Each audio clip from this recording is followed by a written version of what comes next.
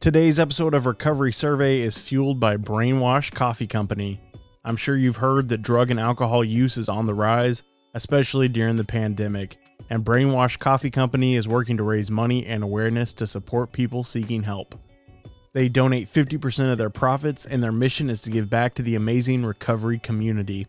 Their why is bold and their coffee is fresh, so if you want to sip on an amazing brew that warms your mind, body, and soul, then visit brainwashcoffeeco.com and use promo code RECOVERYSURVEY at checkout to get $5 off your first order. Brainwash Coffee Company. Simple coffee for complicated people.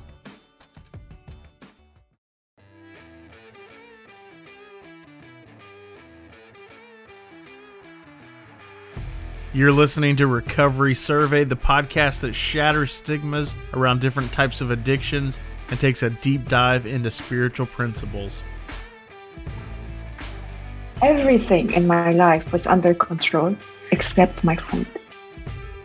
I tried on and on to eat with moderation, and it never worked. Until my journey of self-love began, and I came across the concept of food addiction recovery. My guest today is named Ruba Celebi. She's the author of Beyond the Emptiness, How I Found Fullness Outside of Food. Welcome to the show. Hello, everyone. I'm Ruba Celebi, and I'm a food addiction counselor and a biodynamic breathwork and trauma release practitioner. And I'm also the author of a book called Beyond the Emptiness: How I Found Fullness Outside of Food. And I'm so delighted to be here because I'm also a recovering food addict. And yeah, every day is a day of recovery. Every day is a day of growth. And every day is a day of connecting to my unease and attending to my needs in order not to go back and resort to the old ways of using food as my tranquilizer. So glad to have you on. And like we were talking about before we started, this is our second take because we had some technical difficulties with the first recording. So I'm so grateful that you were gracious enough to come back and share your story again. You're welcome. You're welcome. Delighted to do that. I've read the book, so I feel like I kind of already know you, and this is our second time recording this, so I feel like I already know the story. But for the people that are listening, if you wouldn't mind kind of going through your story and going back to your childhood and kind of telling us how the whole relationship to food started and what that looks like. Yeah. So I've always had a very big hunger. I always had a very deep hunger. And everyone around me used to try to control my food. And it used to drive me nuts because I would feel policed. I would feel scrutinized. And as a child, I was so confused and I was so lost. I didn't understand. I mean, why is everybody so obsessed with my food? And why do I have a large appetite? As a child, I felt it was so unfair. And I was like, I hate God. I cannot stand God. Why did God create me the way I am? And it just created in me the sense that my body is my enemy. And so for me to be able to cope with life, I had to tranquilize myself with food.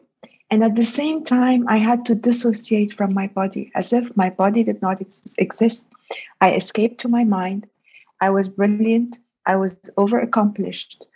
Always very successful in everything I did. However, my body did not exist.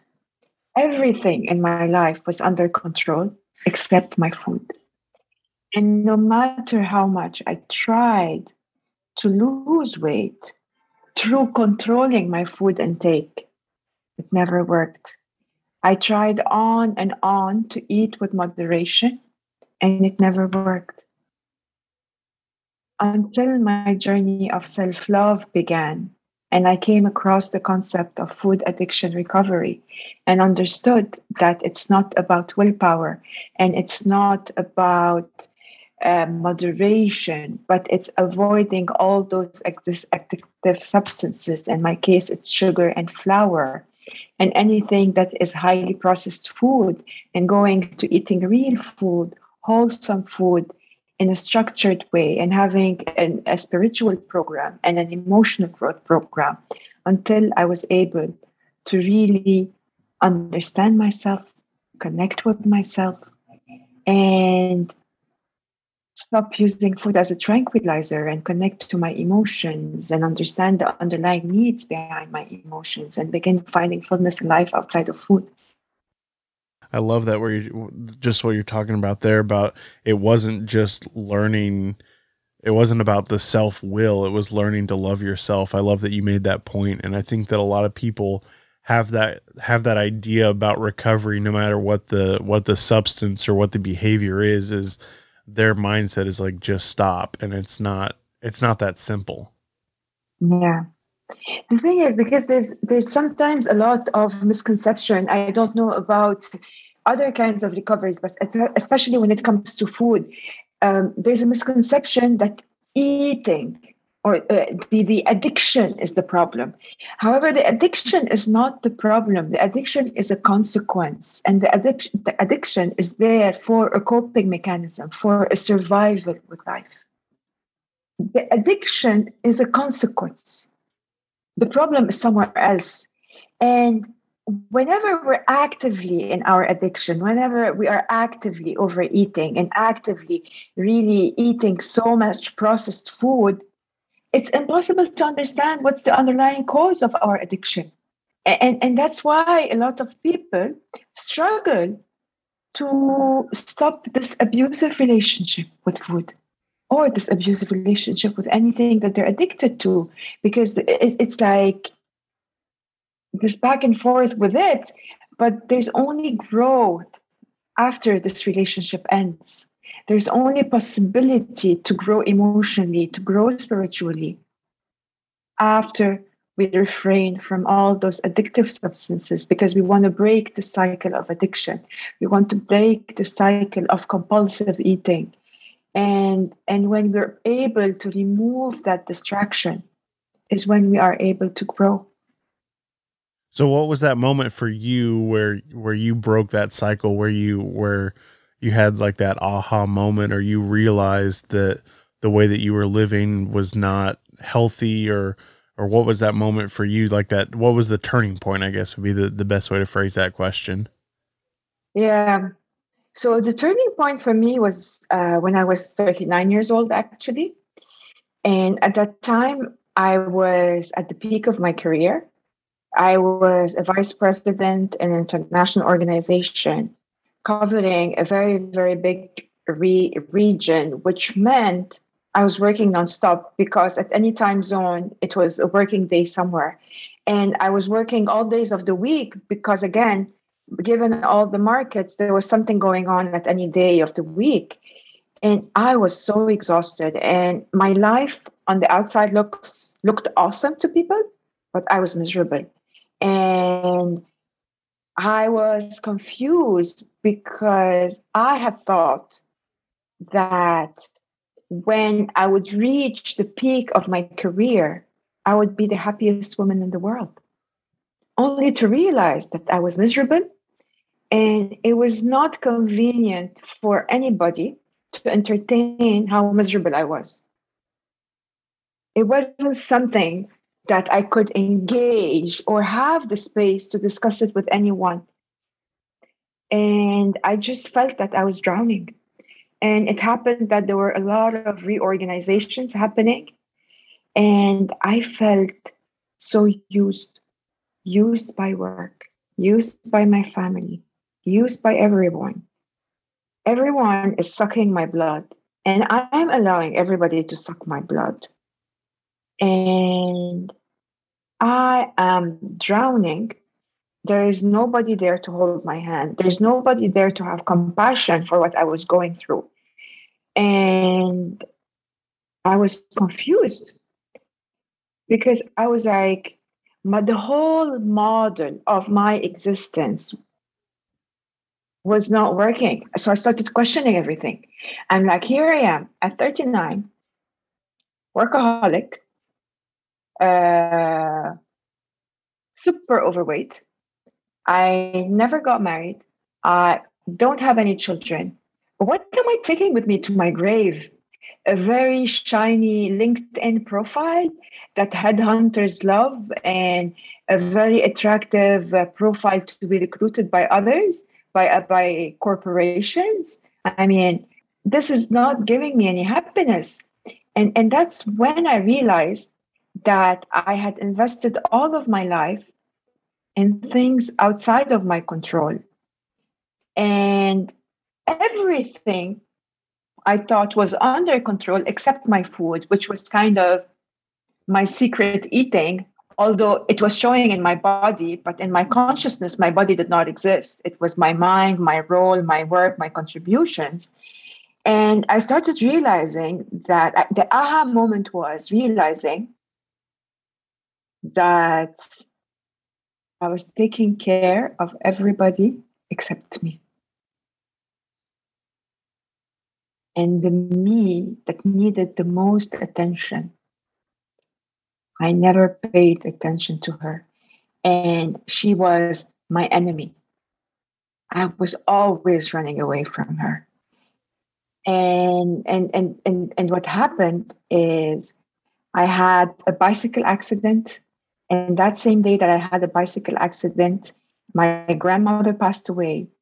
And I was forced to be in bed. So my rhythm of workaholism and waking up very early in the morning and over exercising, even though I had gained so much weight and I was at the peak of my weight, but I was kind of still trying to go into that direction. And so I collapsed. My body gave up. My body gave up and I crashed. So I was in bed for a few days since I had that bicycle accident. My head was very heavy and I had like a wound on my head, on my face. And I had to relax. And after that, my body could not go back into normal functioning. I was burnt out. And that was the turning point is I started spending more time taking care of me, nursing myself. And that's when I began investing more into my well-being and being willing and open to be inspired by others that have taken care of their health and that have really taken care of themselves, rather than attending to everybody on the outside and sacrificing my inside self in order to look good. So everything in my life looked good, but I was feeling terrible. And for me, that was something I could not understand. Looking good should equal feel good. And then realizing, feel good does not equal looking good. And what I need to do is to feel good without having to bother about looking good. And yeah, invest into this feel good and really recover.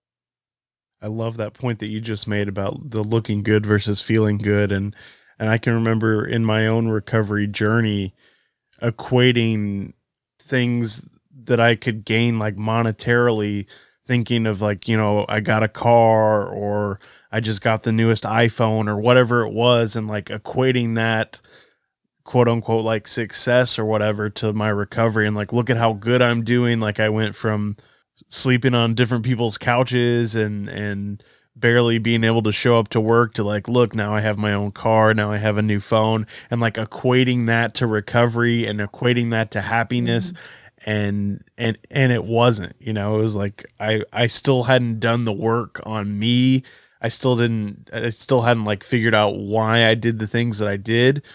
And after a little while, like it just wasn't enough. It was like I still feel bad. I still like all these things that I'm trying to, that it's the same thing. It was just another form of addiction. It was like, okay, I put the drugs down, but now I'm going to like start buying stuff and try to fill that hole and not do the hard work and work on myself. And then what do you know? I still feel terrible because I didn't ever do that work. And so I had that same kind of moment as you did, where it's like, oh, I got to work on what's inside. It's not what's around me. It's not my environment. It's not the things that I have that equal that good feeling. I have to do the internal work. So I love that point. Yeah, and I have to say, At that time, when someone asked me, "What do you want?" I had no clue what I liked. Nobody ever asked me, "What do I like?" What I liked was what my mind told me looks good. And looking good, it means like being loved, being accepted, being kind of the ideal kind of, and it all relates to childhood traumas. I mean, my mom talks about me about being the low maintenance ideal child, and I had a miserable childhood. And in my mom's perspective, I had a very good childhood. I was such an amazing daughter. But in my experience of my childhood, I felt so unwelcome. And unconsciously, my coping mechanism was to overcompensate and be this accomplished woman. So, this accomplished woman on the outside, oh, look how accomplished she is at school. Look how accomplished she is at work. Look how accomplished she is at life. And yeah, because I had kind of dissociated from my body, so my pursuit was more into male energy, into accomplishment, into being an independent woman, that is kind of really a role modeling independent woman versus traditional women, because my mom and the environment where I grew up was very much into women getting married at a very young age and being totally dependent on their husbands and their fathers and their brothers. And I kind of had that rebellion against this environment. I wanted to be this independent and free woman, but at a total discount of my body did not exist. Dissociation, total dissociation and sacrifice of this body. And it's really this coping mechanism of life. There is so much pain inside. I'm going to have this persona of the perfect girl and walk with this persona of the perfect girl. However, this operating system, the software of this perfect girl, is not aligned, is not compatible with the hardware of my body, because I am totally disconnected. I know nothing about that body. Well, I'd love it if you could kind of go through the process. Like, what does your day look like today? Like, what are some of the things that you've implemented in your life? What does it look like for those of us that aren't familiar with the food addiction? How does that work? Because I know, Yeah. like for me, it's easy with drug addiction.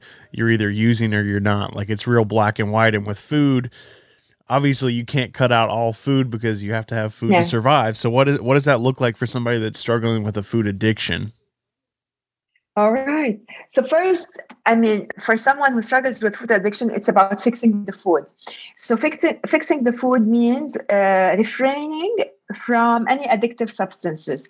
In my case, no sugar, no flour, and it's all wholesome food. So I avoid no juices, no dried food. So I eat food that has a lot of fiber, just like the old days, like farmers. You eat food that grows in nature, that looks complete. And so what I do is I eat 4 meals a day, and those meals are weighed. There's a portion, like there should be X amount of vegetables, X amount of starch, X amount of protein, X amount of fruit, and I weigh everything so that it's not me who decides on the quantities, and my brain is knows, has seen the weight and knows I have eaten enough for my nourishment. And so 4 measured meals, 4 times a day. And in between my meals, I don't eat. I can drink water. I can have a herbal tea. Occasionally, I might have a coffee. If I'm out, I'm not a big coffee drinker. And so the thing is with the food, it's about having a structure. And it's also about over time calming the nervous system knowing that every 4 hours there's food that's going to come. Food is an abundance. Food is not going to run away. And little by little the nervous system relaxes, because the nervous system has been in kind of hungry famine stage. So when I'm eating every 4 hours, over time my hungry ghost calms down and all of the cravings for food go away. Except, of course, when I'm disconnected from myself and I'm stressed out and I'm not taking care of myself, the cravings are going to come back. So on a daily basis, what is very important for me is to have my food organized. And what I do is I take everything one moment at a time. So at this present moment, I choose to eat nourishing food. It's not like I'm not going to eat sugar and flour forever. No. In this present moment, I'm making a decision, and my decision is a decision of self love. And I'm choosing out of so much self love for myself not to have them. And it makes it much easier, and it makes it very much into grounded into self love. And so I also spent some time on food logistics because I don't leave my food to coincidence. Given that if I'm hungry, I'll be susceptible to eat anything. So I have to be few steps ahead of myself and have my food ready. So what I do is I do meal prepping over the weekend. I freeze a lot of meals. If I know I'm going to be out of the house for a long time, I have my food weighed and packed and organized so that I don't have a worry about food. I know I have healthy food with me. This is the least of my worry. Even if I go out and it's not my eating time, I just go and have a tea or have a coffee with whomever I'm seeing. I don't kind of accommodate people's eating times because it activates my hungry ghost. I try to stick to my eating times as much as I can. Of course, there are exceptions, but yeah, that's what I try to do. And I try on a daily basis also to be connected to myself. To be so I journal every day. Every day it depends. The first thing when I wake up or before going to bed, I journal. I write about what did I feel this day, how was my body, what were the sensations in my body, did I sleep enough, was I tired? I mean, were I tired or anything? I write down 5 things I'm grateful for. I also reflect about how did my eating go. I also reflect about what kind of self-care have I done today. And it's such a beautiful 10 minutes of reflection on the day and noticing things that might not have come to my awareness when my day is going so that I know how to better take care of me the next day and noticing patterns. Because many times a relapse or a slip does not happen suddenly. It piles up over days. So when I journal on a daily basis, it helps me realize, I mean, when I'm looking into the checklist of my emotions and I have a checklist of questions, and if they're all no, or the half of them are no, I'm like, ooh, I have to be careful. What's going on? How can I get them to a yes? So it allows me this time of reflection.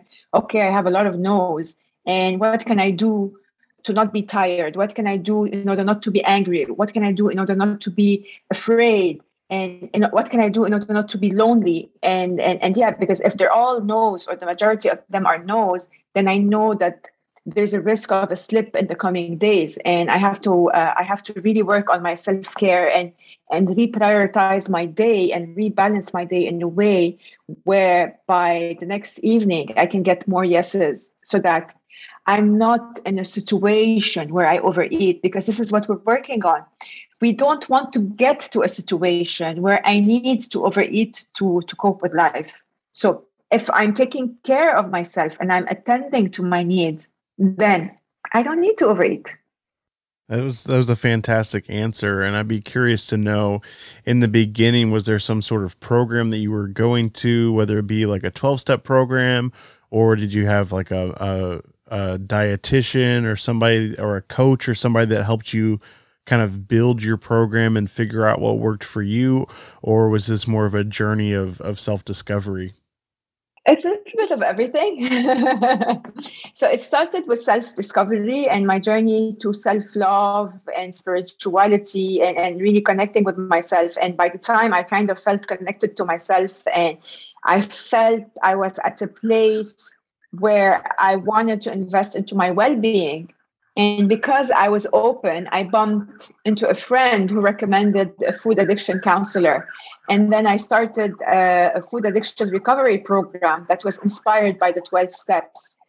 And in parallel, I was doing other healing modalities that I was across. And then I realized that there was a lot I wanted to do in the realm of emotional and spiritual growth, because I had reached a stage where I had lost my excess weight and I had reached my target weight.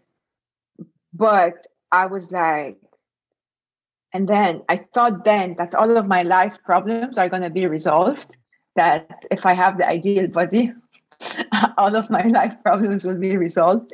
And it's the same mindset that I had since I was very young. When I reach the peak of my career, all of my life problems will be resolved. I'll be the happiest woman. It's the same when I become thin, which I was never thin.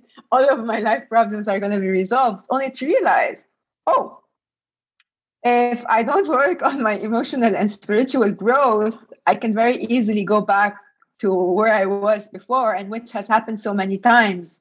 It's doing a diet and losing the weight and then gaining it again. And that's when I decided to quit corporate life and quit this workaholism and go and jump into the unknown and go into an inner and outer pilgrimage.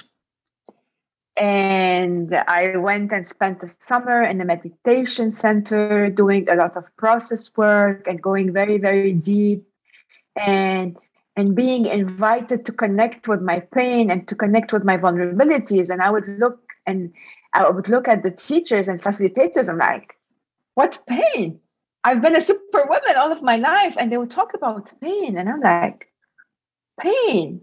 Until I got to a place where it was layer of pain after layer of pain after layer of pain, and really releasing all of those suppressed emotions, allowing this little girl in me who was a robot, who was like this perfectionist robot, to be this girl who's afraid, to be this vulnerable girl who never really expressed any negative emotions. They were all so suppressed inside of her.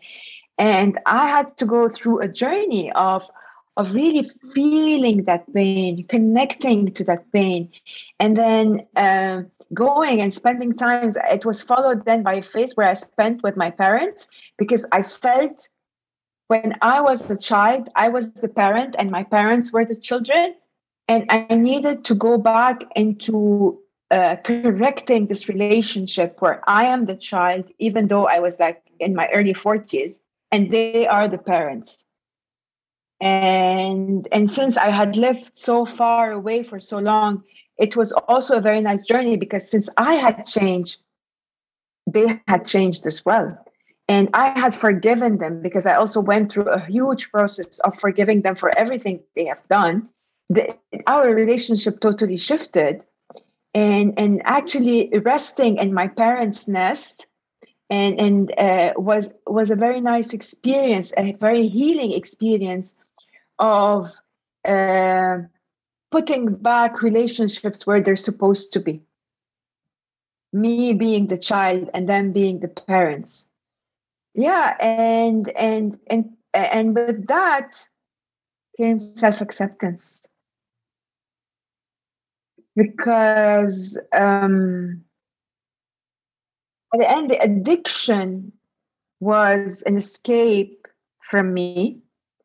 And I was using food to compensate for all my limitations. Mm-hmm. And then now that I did not want to use food anymore, I had to face my limitations and accept all of my imperfections.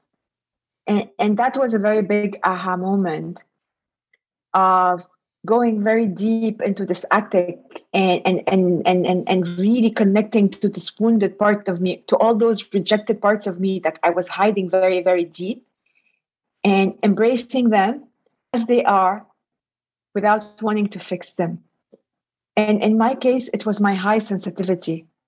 I am highly sensitive to light. I am highly sensitive to sounds. I am highly sensitive. My senses are very, very sensitive. So it's very easy for me to get a sensory overload. And in the past, I mean, even though the sensory overload had always been there in my life, but I had never processed it or realized that it was something wrong in me or anything. My immediate reaction is to overeat. My immediate reaction was to go and get food and calm my nervous system down. And that's why the journey of recovery is a journey of exploration, because addiction is hiding something. And unless we go very deep, that's when we're going to discover what is addiction hiding. And once we tackle what addiction is hiding, then it lessens the force of the addiction. There's no need for the addiction anymore. That was great. Well, I've added a new question that I like to ask now towards the end of the show, since you were on the last time, and that is: was there one like famous quote or something that someone told you that just had like a really big impact on your life, something that changed your perspective? Yeah, there are many, but I'm just going to use one, which is by Khalil Gibran, and it goes, and God asked me to make peace with my enemy. So I decided to fall in love with myself. I like that. Yeah, I love it because, at the end, we are our worst enemy. And the invitation is to connect with ourselves, to realize that the problem is not outside. The problem is inside of us. And the invitation is an invitation to attend to our insides, to take care of ourselves, to give ourselves the permission to be worthy of attention, and begin this journey of connecting to us and attending to our needs. Awesome. Well, in closing, would you mind telling the audience, if they're interested in finding a copy of your book, what are the best places to find your book? And if they're interested in following along in your journey, are there any social media profiles, or do you have a website or anything that they can go to connect with you? Yeah, sure. So the book is called Beyond the Emptiness: How I Found Fullness Outside of Food, and it's available on Amazon. That's very easy. You can go to your local Amazon site and you will find the book, and you can order it online. You can download a copy, or order a hard copy, or a soft cover copy of the book. And for those interested in food addiction recovery and that would like to get to know more about me, my Instagram account is abstinent.salads. And yes, they can connect with me there. I always post a lot of stuff about recovery, and more specifically food addiction recovery. Awesome. Well, thank you again for coming on the show a second time and sharing your story again. I really, really do appreciate you sharing your story, because I know that there's not a lot of people that are talking about the food addiction, and I really wanted to let my audience hear your story, and I'm so grateful that you were willing to come back on after those technical difficulties, and I really do appreciate it. So thank you again for being a part of it. Yeah, you're welcome, and thank you for the opportunity. It's always my pleasure, and I'm more than delighted to be here with you. Ruba, thank you so much for coming on the show today. I really do appreciate you coming on and sharing your story with the listeners. If you guys are interested in her book or following her on social media, her links will be in the show notes. You've been listening to Recovery Survey. If you got anything out of today's episode, I'd ask you to please leave us a 5-star review and share this episode with a friend. If you'd like to get in contact with us, you can find us at recoverysurvey.com. You can listen to all of our episodes on the website, as well as connect with us on social media, where you can get previews for upcoming episodes.